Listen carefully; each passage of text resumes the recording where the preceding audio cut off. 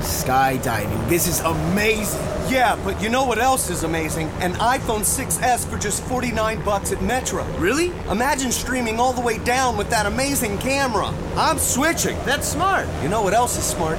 Parachutes. Switch to Metro and get an amazing iPhone 6S for only $49. Metro by T-Mobile. Phone offer requires port-in of number not currently active on T-Mobile network or active on Metro in past 90 days. See store for details and terms and conditions. Back Chat with Maria McCann. They've actually grown up with this and they're extremely savvy about the whole thing. So a lot of them know that when they look at a picture, they know it's been filtered. They know it's been edited. They actually know that a lot of what they see isn't the total reality. If you look at politics, you look at leaders in general, or you look at people who are entrepreneurs, very few of them are the highest achievers in their area at Leaving Cert level. It's so beneficial, and I don't think you realise until you see people who don't have it, like who never sit down for family dinner, people who don't even have a table anymore because nobody sits at it anyway, so we didn't bother buy one. Back Chat with Maria McCann. Good morning, you're very welcome into this week's edition of Back Chat. And joining me in Back Chat HQ this week, I have Maria Doyle and I have Catherine Cahill with me now. I suppose two things connect you two, or one thing connects you two. I suspect we'll find more before this. And we found one or two already. Yes, we have a brother in common, I think, to start this whole thing going, yes. Not that we're kind of siblings that have only suddenly found each other, but no. I would know Maria's brother, shall we say, but not in the biblical sense, I hasten to add. Yes, just from that time in the hotel, we remember. Well, I think Ciara best Doyle's forgotten, I think. Already, we're only, I think, 8 episodes. This could be episode 9 of Back Chat, and already Ciara Doyle is a Back Chat legend. He is featured. Yeah. But it is exam time. It's I'm trying to remember back when I was doing exams myself and how it was so important and you got so worked up about it, and I feel really sorry for the kids doing exams now, because I didn't feel that young at the time, but now that I'm getting older, I'm looking at them thinking, you're trying to make decisions about your entire future, and the pressure that must put on you. Am I kind of over-egging the pudding a bit there, Catherine? No, I agree with you, Maria, because God, I mean, it's over 30 years since I did my Leaving Cert, and back in the day, you know, we had our grades were like A, B, C, D, and you know, that was kind of it. And but nowadays, well, we've gone from this situation where there was divisions within those, like a B1, a B2, a B3, to this year now where they've gone to a completely different grading system. So they've gone like to H1, H2, H3, and so on. The benefit of it is that for kids at higher level, if they achieve 30% at higher level, that is considered a pass, and they will get points for it. Really? Yeah. Oh. It's a new thing brought in. I would have totally aced that. Why didn't they have that when I... Yeah, well, the idea behind it is that I suppose it's coming, I think it's kind of driven in a way by the universities, in that they're trying to, and higher third level institutions, they're trying to encourage kids to stay at higher level so they develop their kind of higher order thinking. And also now the points are kind of different, because what they found in the past was, you know, you'd have a block of kids at, you know, 480, 475, 470 or whatever, and when it came to random selection, there was big blocks of kids at the same points level. So now, you know, you could get 37 points for a particular grade or whatever. So there's more variation within the points that students achieve, so that when it comes to college places, they're not divided in blocks of 5, that it's more, I don't know if that makes sense, but it's more kind of divided up. But it really, what they're trying to do is encourage students to do higher level, if at all possible. So, you know, whereas before you might be advising a child, if you thought they weren't going to achieve 40% at higher level, you'd be trying to move them to ordinary level. Now, if they can achieve the 30%, they will get the points for it. So, Maria, would be more associated with primary schools. Can you kind of spot achieving children in primary school that will be always the ones who have all their work done and, you know, study hard and set goals for themselves? Or does that something, because I think something clicks in once some kids get to secondary school where they think, okay, I'm growing up now, I have to focus? No, you can actually spot it from a much, much younger age. Can you? Oh, absolutely. But now you see, given what Catherine has just been talking about, it sets off alarm bells in my head straight away. First of all, the system by which the children achieve these points has not changed. I mean, it still involves children spending 2 to 3 weeks of intensive examination, sitting in halls. Now, I think we should be well gone beyond that system. I think we have to look at it more creatively, because that's not fair to so many children. And I'm calling them children because they still are, even though it's looking like into the future that you will have young adults actually sitting their examinations, that it will be 19-year-olds, 20-year-olds even that are doing Leaving Cert.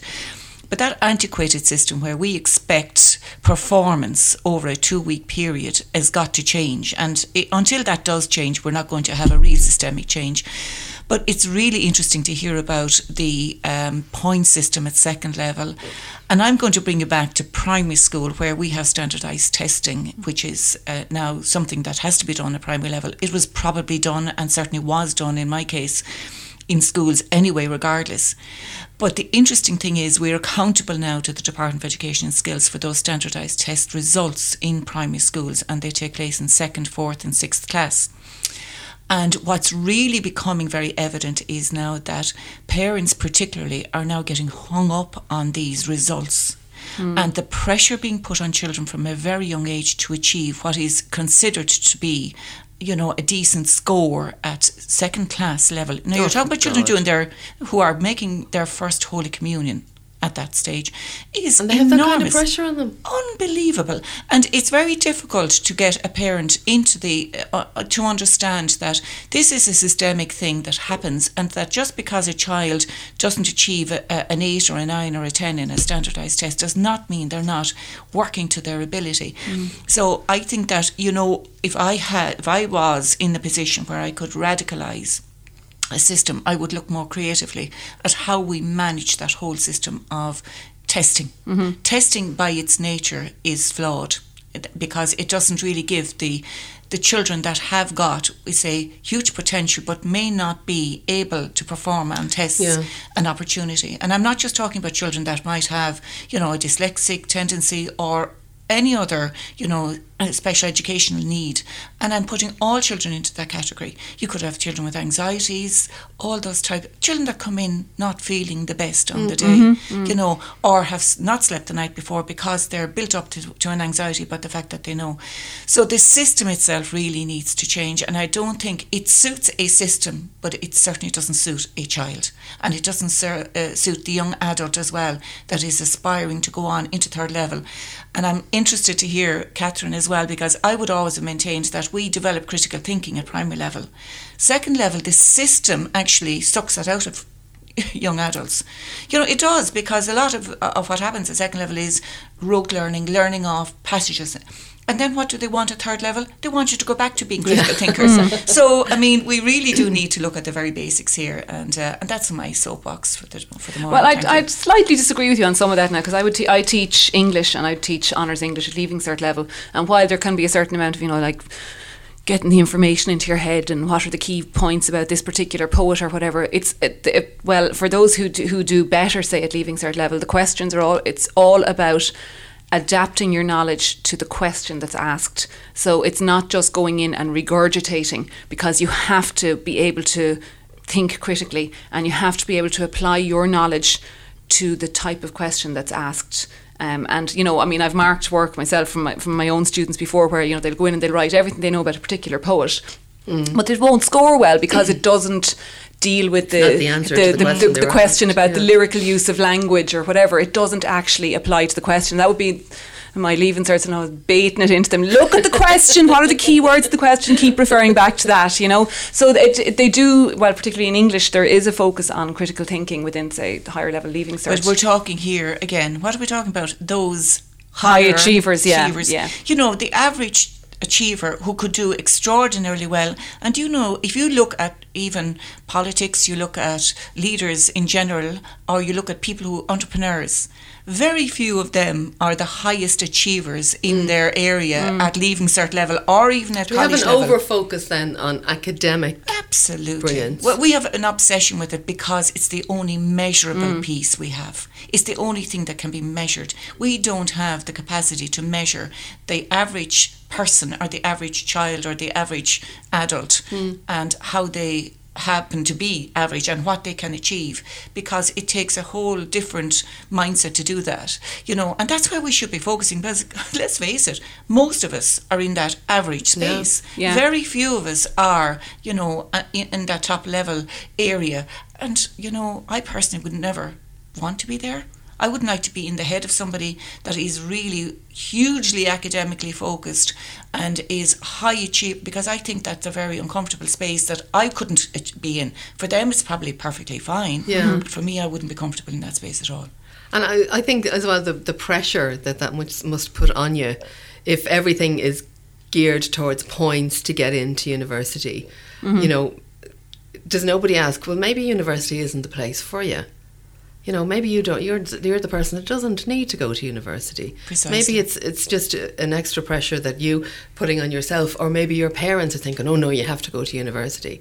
That it seems to me, and I'm speaking here as a non-parent, to be a lack in the education system that doesn't allow some kind of focus on who this person is. And then you get, you want to be a doctor, but you wouldn't have a good bedside manner. You'd actually be a brutal doctor. You'd be a very clever doctor. Yeah. But you'd frighten the life out of everyone whose bedside you sat down with, because you just don't have that innate caring in you. You're too analytical. You maybe be a scientist or something. So we're not able to focus individually on people, and that's a lack in the system. And maybe say, you don't need to go to university. The kind of things you're good at, you'd be wasting your time. Well, I think there's a kind of a snobbery, and a lot of it maybe comes from parents as well about going to university. Whereas a lot of the careers guidance advisors and that in schools now would be looking at, there are lots of different ways into a career or a profession that may not necessarily be the traditional get your points and go to university, and a lot of students would be advised in that direction. Maybe they can do PLC courses and work their way up from there. Maybe they can go. But are parents kind of offended by that I think suggestion? some actually some students as well, because a lot of students put themselves under pressure, and sometimes it's kind of hard, if a student has a particular thing in their head, it can be difficult to derail them, that maybe there's a slightly different, slightly more circuitous route to get to where they want to go, but they can actually get there. But they don't like that. They like to see themselves on the fast track. And I'm listening to the minister saying now he wants to see more students from disadvantaged backgrounds getting an opportunity to go on. Even having to say that, I think, is an indictment of a society and a system that we have here, because there are so many other impediments to somebody that comes from a disadvantaged, what is considered a traditional disadvantaged background, to moving on into third level, which has nothing to do with potential, or IQ. There are so many other things that would impede that person that I wouldn't even go into right now, because truthfully, I should never have been the achiever that I am right now. I should never have been the person that got to go to college, because my background, Maria, would have been now considered in that disadvantaged space. Really? I came from a council estate. My parents didn't get to finish second level secondary school. They left early. I would nowadays be considered a child of that disadvantaged group, and that's what's interesting, because I've lived that, and I've moved on into where I am today, and my achievements I am very proud of, and my family's achievements I'm very proud of, but I also know the struggles that were there to get to that. And it's not easy for students nowadays that are from the traditional, what we would consider, cohort of disadvantage. And I have a problem too with the typecasting, I really do, because I think whereas we do need to name the fact that, certain areas and certain groupings do struggle. I was just going to say that. You know? do all that work, you put all that effort in, you overcome all the obstacles that are in your way, and your address on your CV or whatever you want Exactly. destroys it on you. Exactly. And that is still the case. You know, and I don't care what people say, your address or where you come from or even what part of the country you come from will make a huge difference to whether you get that top job or not. And anybody who says otherwise to me is not telling the truth. And that's not fair. It's not fair, no, and that's the system we have, you know, and the concentration also of so many of the services still in Dublin. And I have a huge issue around that. And I'm talking about services to children other than just education. I'm talking about, you know, mental health services, all of those things being concentrated in certain centres, Dublin being the main one, and then the rest of the country just doing piecemeal catch-up. Yeah. That's not right. So you have disadvantage by virtue of lack of access to services, which is nobody's fault as well. So we're deviating into a whole different conversation here now. But it's a bit of a soapbox of mine, because at the end of the day, no matter what systems you put in place, central to all that is the child. And if you're not doing what's in the best interest of the child or the young adult, well, then the system is not supporting who it should be supporting. You know, I mean, you can throw whatever resources you like at it and whatever academics you like at it and, you know, hugely well qualified teachers, etc. at it. And I'm one of those teachers. But unless that's actually translating into, you know, outcomes for children, then you need to rub it out and start again. That annoys me about CVs, actually, that people... First of all, that people don't answer. You know, they don't pay somebody the compliment of saying, "We got your CV, thank you very much." Bit of manners. Like, you know, you expect this person, if they go to work for you, to have some manners. Well, you might start by showing some manners yourself, because, like, it costs money for people to be applying for jobs, particularly if they're unemployed.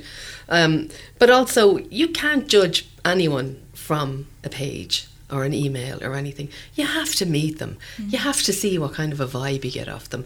You have to see, maybe I see a spark in this person. They're not what I thought I was looking for, but God, I like their fire. I want them to come in and work for me. I think they'd be really good. I think I could make something and use something that they have that I didn't realise that I wanted. It just annoys me that so many CVs end up they're not even seen because something about their CV doesn't fit some formula. If you even think about something like a programme like Dragon's Den, you know, and they come in and they've got all their facts and figures on you know, the paper stuff, but very often the Dragons say, "I like you, it's you I want to invest in," you know, and you won't get that from a sheet of paper, you know. So. But how, you see, this is the whole point, how do we move and shift back? Because I always maintained that the biggest mistake that was ever made in primary education particularly was when they took the interview out of primary education. I mean, I was interviewed before I was accepted.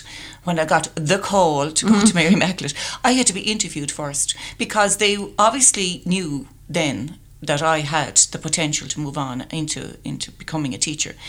But equally, you can tell the people that are academically based and have fantastic results in their Leaving Cert, that should never be inside a classroom. Yeah. Now, hopefully you would hope that during the 4 years of their training that would be seen, and that the people that are supporting those students in the colleges would say, "Well, look, I don't think this is for you, you might decide to go elsewhere." But equally, for we were talking earlier about doctors. I mean, doctors do need a certain bedside manner. Yeah. They need to be personable, and you need to do that empathy. They care about exactly. So it doesn't need to be the person with the 610 points, you know, that has their head in a book. You need to be able to look somebody in the eye and speak to them directly.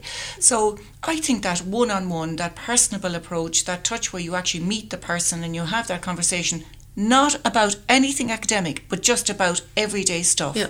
Ask them about, you know, their interests, what they do, how they do downtime, what's their work-life balance like. That tells you a hell of a lot more about a person than whether they can achieve, you know, 400, 500, 600 points in any exam. And I'm back to the points, you see, that's where are we really serving our people well by having this points system that leads on to further education. Yeah, I think it's like totally pointless. And it drives me mad. Pardon the pun now. Yeah. Even in terms of recruitment agencies, just sending people forward for jobs. There's no point in sending them in the first place, just so you can be seen to be doing something. And why not then interview the people? And they might have something to bring to your company. Like this, it's a big thing to give someone a job. You might at least pay everyone the courtesy who bothered to say they might want to work for you. Now I know in some cases they get hundreds, but they could do something like the X Factor. There's a cost involved in that, in like, interviewing and all that. Some kind of X Factor thing where not the head honcho sees somebody. So you go in and they do some kind of a preliminary. Just a preliminary thing where they get to know somebody, and then they go, right, this person doesn't actually have what you said you wanted in the ad, but there's something about them that I like, so I'm going to pass them on to the next tranche of interviews, and just give people a chance, because so many people, I think, would make a huge impression if they were seen. Yeah. Their CV mightn't be impressive, but if they're seen and they can show, because I think there's nothing more impressive than somebody who really wants to work for you. Yeah, true. You know, true. and they passion means everything. I've been now you waiting do for need a an job IQ as well. company. Let's be honest. I mean, everybody needs, particularly if you're going into certain areas, you know, you do need an intelligence that is going to be able to, you know, sustain you in that particular career or whatever it happens to be. But I think we're forgetting about the person. And interesting, Catherine and I were just speaking before we began around the instances of, you know, anxiety and the mental stress and that's on young children nowadays. And I can tell you for a fact, as somebody who worked the system, that you can see that in 4-year-olds and younger than 4-year-olds. Where is it coming from? Are they being overprotected? It comes from lots of different areas. Like, for instance, what people have got to understand is we've come through a very, very austere time of depression and when the economy was on its knees. And that actually did have a more significant effect on people and their well-being than we could ever quantify. We quantify that in terms of money. And they what couldn't go on businesses holidays or exactly. whatever. But the strain and the stress in society around that time wasn't measured to the extent of the impact it was having on adults and children at the time. And the other side of it too is that the expectation on young children and very young children to achieve and to manage at a very young age. And also, and we can't deny this, but the amount of people who are now using different crutches like, you know, illegal drugs and alcohol to actually prop themselves up on a day-to-day basis has increased exponentially. I mean, the number of people who are drinking at home on a regular basis and people who are using, you know, what's considered soft drugs nowadays, that has exploded, but can't be quantified because how can you tell what's happening in, you know, inside four walls? Yeah. You know, so there are quite an amount of stresses and that translates directly onto children. And much as we think children don't soak up, children soak up from the time they are born. Do you like the head bomb? The ISPCC has gotten into a bit of trouble because they have this cartoon where if you don't talk about your problems and share your problems, that your head's going to explode, and there's a song going, it's a head bomb, and it's on the TV. They've come under a lot of fire from psychologists. I don't like it. You don't like it? No, I don't like it. I don't like it because of the images that it portrays. The song is very catchy. I don't like the word cake hole, by the way, in it either. You know, but that's just me being a purist. I didn't think anyone even used the word cake hole. No, you know, but it's a very English thing, actually. I thought it was a Dublin thing. Yeah. I just don't. It doesn't. Like, if you're, I'm looking at it from a child's perspective. If you're watching that and you're trying to relate to that, I don't know how many children, young children, could relate to that in terms of, you know, the imagery. I mean, the head exploding and the eye popping into a fishbowl. But it's a cartoon. But you see, children nowadays, remember, and adults, are very much in that cartoon space. Even look at Turner. Turner is out every day with a different cartoon depicting Trump and everything. We live in a cartoon-based world now, so we've actually shifted an awful lot from the reality, and it's our way of not dealing with reality is to moving into that cartoon space. I mean, the last cinema iteration that I went to, the last time I was in the cinema, I went to see the Troll movie. The Troll movie. I didn't go to see The Mummy or any of those. I went to see it. Now, it was a beautiful thing and it's a lovely, happy, clappy thing. But again, it was, for me, who works at a different level with different stresses, etc. That to me was fantastic because it was happy clappy and it was wonderful. Total escapism. But I went to a troll movie, and I, of course, needless to say, used the excuse of my grandchildren to bring with me. So we're in a very much in an escapist type of world where we look to cartoon now to escape, you know, and that began, I think, a lot with The Simpsons and all of that. You didn't Yeah, really? true, actually. And cartoons became adult focused as well. Like but it it's wasn't just becoming a reserved for children. reality too, to a certain extent. So it's a personal thing about the head bombs. It doesn't do it for me, certainly. I think it's a bit alarmist. I think it could have been, you know, couched a little bit differently. I understand what the ISPCC are trying to do, and they do tremendous work. How do you tell children about speaking about their problems?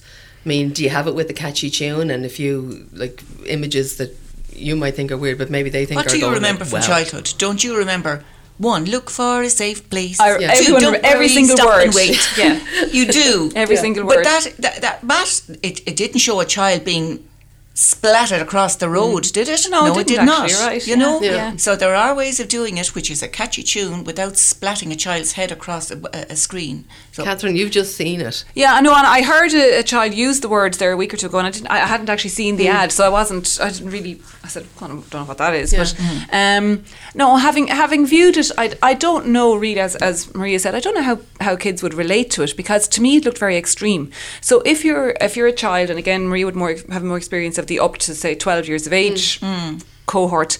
If you're a child looking at that, and your head has to be exploding. You need to be in serious distress, you know, and then you're encouraged to speak about it. And I think about the child that just has maybe a low-level anxiety or whatever. Are they going But to... the fact that you have to make an ad that's aimed, I think it's 8 to 12-year-olds, but I stand to be corrected on that. But that you have to make an ad about that level of anxiety aimed at kids that age.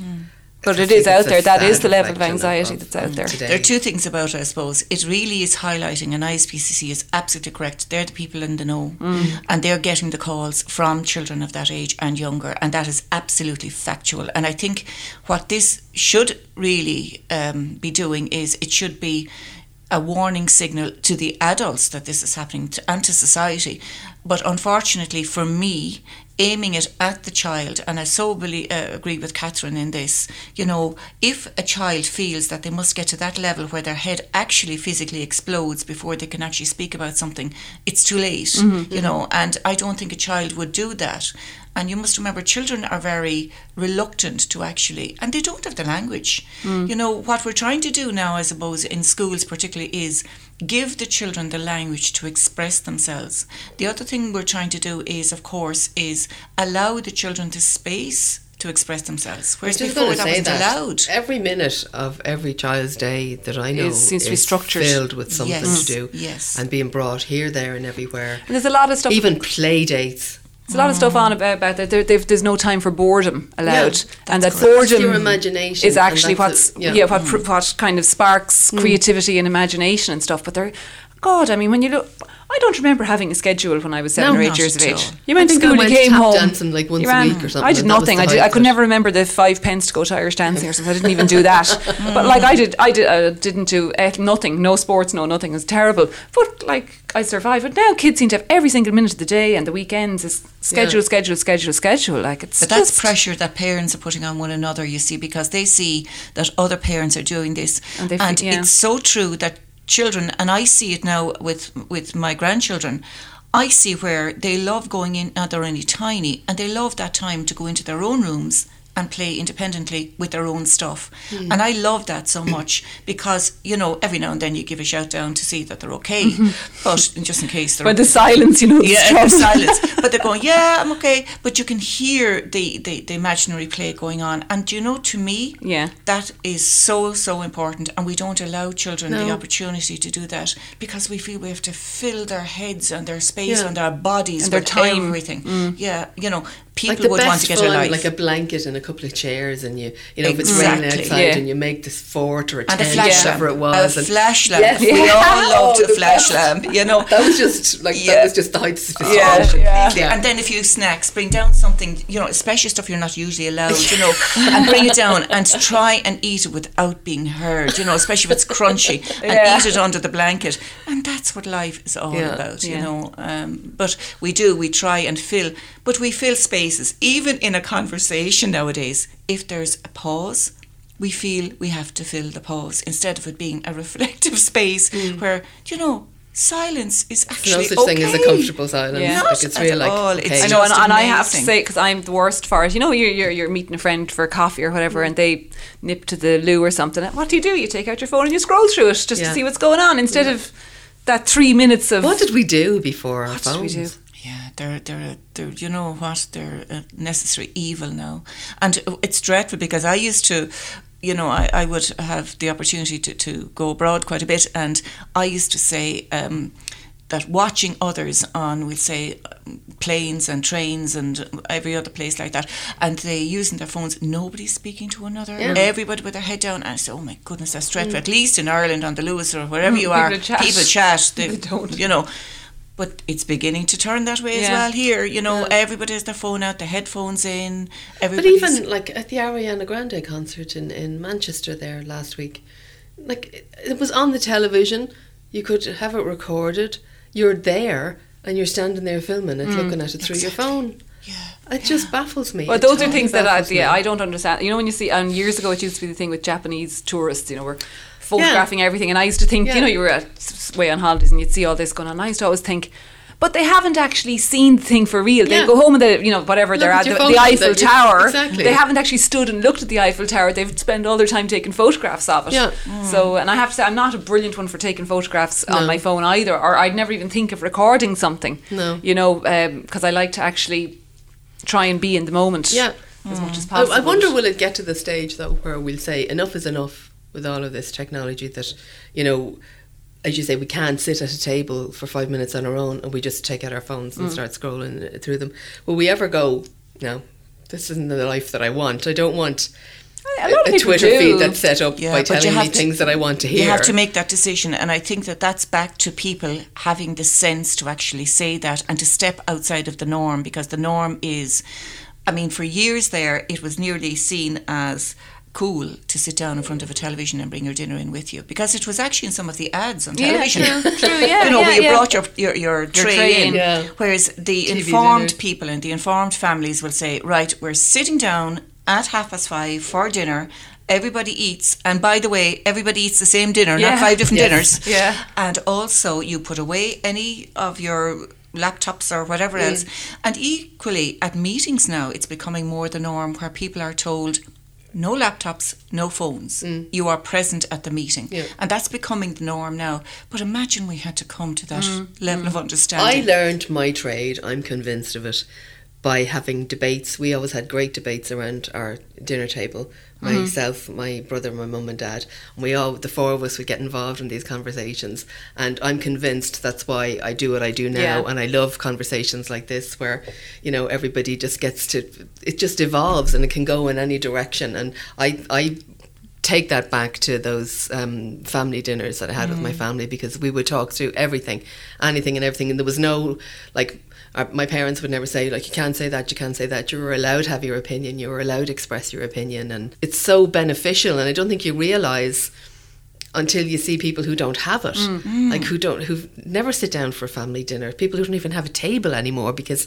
nobody sits at it anyway. So Yeah. we didn't bother buy one. So we just sit with like lap trays and have our dinner and just watch TV or be on our phones or whatever. And it's kind of sad. I think that's sad. So It in, is, and in yeah. a way, it's kind of getting back to the original topic we started off with. In a way, it's almost coming back to schools again. Yeah. That we have to try and develop those oral communication skills in students, in children, because they're not really developing them at home, because Yeah. they're not having that. They're not time even for talking to each other. Like, conversation they're and texting debate. the whole Yeah. time. Yeah. They're not looking at. They're not, like, if I say something to you, you can read my expression, you can hear my tone of voice. If I text you, you interpret what I've Yeah. written, and you can't look at my face at all, and you don't learn anything about picking up on people's cues or all those, you know, micro gestures or expressions that they have that all teaches you how to deal with people. It's a very important part of communication is to learn to understand body language and facial cues and all that. I mean, no wonder they're all anxious. They're not actually talking to anyone. They're just communicating via a device. And you've brought up such an important point there. By default, Marie, you didn't even realise you were doing this, but my gift. It's your gift, exactly. Where people are saying now that technology really with smart boards and whiteboards in classrooms that's so important. But the academics and the Pazzi Sahlbergs of this world, who is an educational academic, will always say, you can never replace the person of the teacher. Mm-hmm. The person in that room is the most important person. So technology will never replace. It's a tool, but it will never replace, because for the very reasons you're saying, interpretation comes from expression and from hearing, and even encouraging that whole critical thinking aspect that we spoke about earlier. I mean, a whiteboard cannot encourage you to be a critical thinker. It can put up different questions or different scenarios. But a teacher can actually prompt and can actually go to the people that we spoke about earlier, the quiet, reflective child at the back of the room that may be suffering, that nobody talks about because they're compliant, they turn in wonderful homework, they wear their uniform perfectly, they're never late for school. That child could be the very child that requires more input and more support than the child who acts out and throws the chair around the room. And the only person that can identify that in reality is the person that's in that room, which is the teacher. So it's so important for us to remember that technology, with all its positivity, should never replace the human touch and the human person. And until we really get that and stop, lauding all the time the wonders and the joys of technology, which is true, and I accept all of that, but we also have to, in tandem with that, accept that the person and the human person is really what's important. I mean, humanity is what's important. I could text Catherine now, how are you today, Catherine? Fine, thanks. That's the answer I get back to my text. If I say it to her, she might go, fine, thanks, and I just know she's not fine. Exactly, and that's whereas if I'm reading her text, I think, she's grand. I don't have to think about it anymore. I think it's a very, very important skill that, in my opinion, and I've no basis for saying this other than my own thoughts on it, that the young people, and I mean really young people now who only know technology like this, are losing. And I don't know how they're going to interact with each other, or if they're even going to interact with each other. Is it all going to be through, likes on photos, and that's your entire life, where you post pictures of yourself, you've filtered the hell out of them, you've done all of that. You're from the get-go, you're presenting this false impression of yourself, and all the time inside. That's not the real me, that's filtered. Oh God, and can you imagine? My teeth, and they're going to go out now and they're going to see my teeth are actually yellow. And the impact that has on people, it's just, and we know life before it. Exactly. And we are, human beings are beings. We're not doings, we're beings, and we are relational by our nature. And the only thing that actually, I remember years and years ago somebody saying to me, the only thing that actually ensures that you exist is by somebody else telling you exist. If you were on your own, you wouldn't know you were there. But I mean, if somebody else tells you you're there, you know you're there. So I mean, and that's a simple analogy, and until we actually bring people back to that, and isn't it a lazy thing to do as well, to give a child a laptop or a tablet and something? You should go off and play with your tablet, while I do something else, or I go on Facebook, or I do whatever. The number of people I see picking children up from school, and this is a bugbear of mine. They pick the little kiddie up in school who's dying to talk about their day. And what is the person doing? They're on their phone.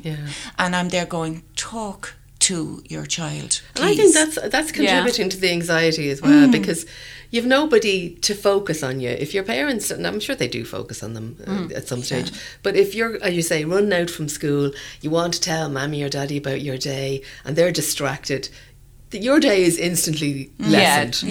You're just thinking, sure, they don't care. Like my day, the moment is lost, and you don't get it back, and it's not a criticism. I mean, we all are, having to deal with things now. I mean, email, everything has to be answered now, and that's part of the anxiety in society now, because it's now we don't get time to think and reflect. One of the key things we always say to newly appointed principals, which is the area I'm in, would be say to people, that's a good idea, or thank you for bringing that to my attention. I'll come back to you. Yeah.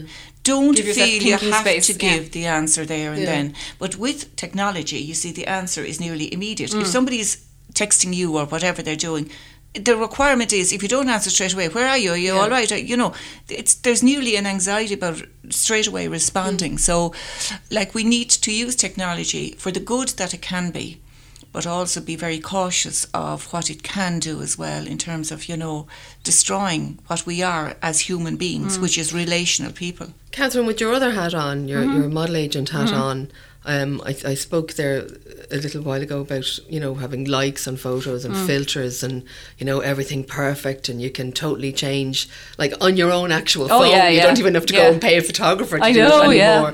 You know, and do you see like a problem with that for younger people coming up who don't know a life outside of that life?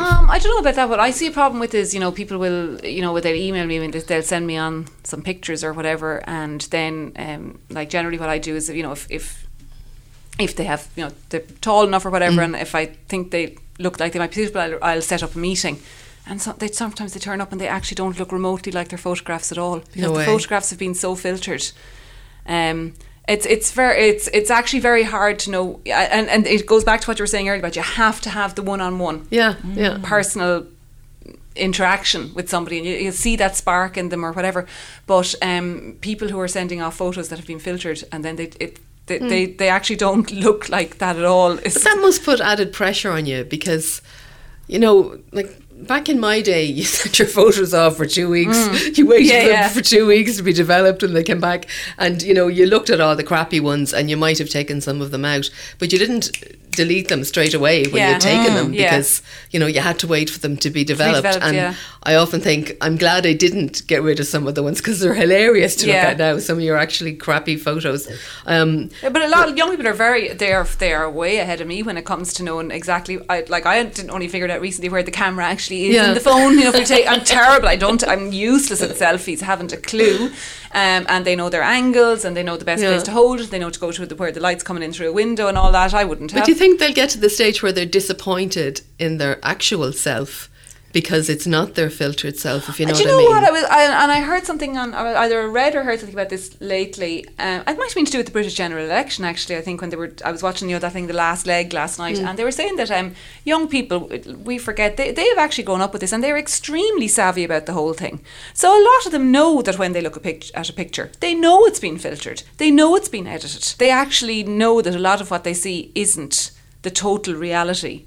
But they must know then that their real self could potentially be a disappointment. Yes, and I think that's what, if they do know that, like, they're not living up to their online self. If they do know that it's not, then they also know as to why it had to be that way. Yeah. In other words, that perfection has to supersede reality, you know. In other words, your reality, which is you with whatever, you know, shape you are, isn't good enough.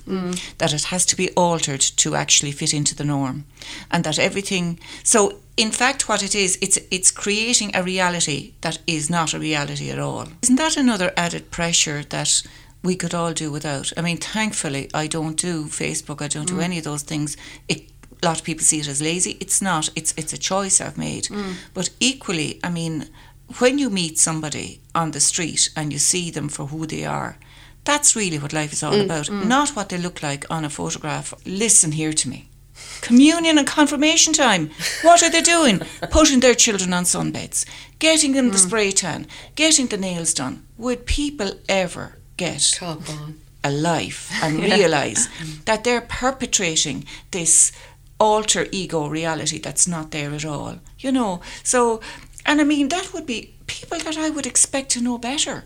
But is that not just, it's you know, particularly for little girls, it's a special day, they have beautiful long dress. Special is special, but what means special, Maria?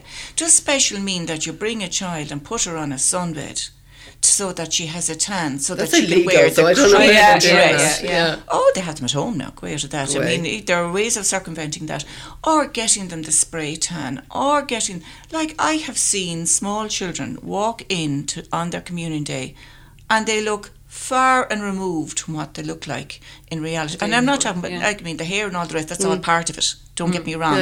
And being made special is all part of it. But you can take this to a whole different level. You But know. I think the hilarious thing is you go through all of that and they never darken the door of the church again. So, or it happened before or after. But I yeah. actually would notice as well that I think young people and teenagers and kids, they need breaks from social media. We were lucky enough to move into a brand new school building just over a year ago, and the students in the old building, they had been allowed out for lunch, so during lunchtime they were obviously all on their phones or whatever because they were uptown, and now they're in school all day. They're not allowed their phones, and there's very poor coverage within the building as well, so it's not even worth their while taking their phones out. And they are sitting around, and while they balked at the start, they are sitting around and they are talking. And they are having conversations, and like a couple of months into it, a lot of them said, this is actually great. Yeah. You know, they're having real conversations. They're, particularly senior students, are discussing their futures. Yeah. They're discussing plans. You know, they're kind of on a similar related level. I was doing a poem with them. It's an Evan Boland poem, which is based on the 1974 bombings in Dublin. Called Child of Our Time, and I was kind of linking it. It was about, you know, a child that she'd seen a picture of in the paper, and, you know, it was kind of a comment on violence and stuff. And then I was linking it into, say, the Syrian child that was washed up on the beach, and I was linking it into the Chewing Babies story was in the news at the time that I was doing it. And these were sixth-years and, you know, really good kids, and they said, "What do you mean? What's the Chewing Babies? What are you talking about?" And I said, hang on a minute, you can probably tell me what the Kardashians had for breakfast. And I kind of screenshot a few articles from the newspapers, and I could see them going around lunch on the day going, oh my God, did you hear about this? And then they came in the next day, I actually watched the news last night. I can't believe that happened. And I said, and they all they twigged, I know what the Kardashians have for breakfast, but I didn't know about these kind of things. And they kind of... Do they get that their social media feeds are filtered to their likes? No, I don't think people because get it's that. their reality. In some way, it has to be enforced, because none of the kids are going to go, I think we should all stay off our phones for lunchtime. I don't think they're going to do that. Yeah. They have to be made to do it, and to see what they're missing by being on their phones. Oh, and all the time. they find it very difficult initially, but eventually they get used to it. But what do they see? They see the teachers with their phones, don't they? So equally, what's sauce for the goose is sauce for the gander. So it should be across the board. If we're going to ask our students and our pupils not to do it, equally there should be a moratorium on phones for staff as well. And I've no time for people criticising teachers' long holidays. We could all have qualified as teachers, and we could all have long holidays. So there's no point blaming you guys. Whatever day, for the holiday. the day we were getting the holidays, the Friday, I happened to be driving to work, and the vitriol on the radio about the holidays was I just say, fine, yeah, isn't it wonderful? And then say, come and do the job, and people go, not in a million years. And that's the answer. Maria Doyle, Catherine Cahill, thanks very much for joining me on this week's Back Chat. Back Chat with Maria McCann. If you've enjoyed this and you'd like to hear more, just search for Back Chat with Maria McCann wherever you get your podcasts and subscribe. There's a new episode available around 7 p.m. every Sunday evening. And so you don't miss anything, please like my Facebook page. That's Back Chat with Maria McCann.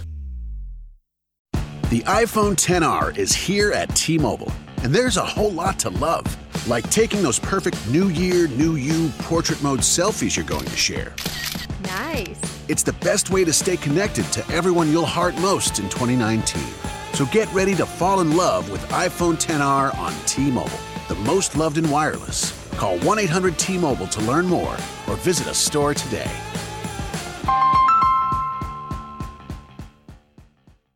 Skydiving. This is amazing. Yeah, but you know what else is amazing? An iPhone 6S for just $49 at Metro. Really? Imagine streaming all the way down with that amazing camera. I'm switching. That's smart. You know what else is smart?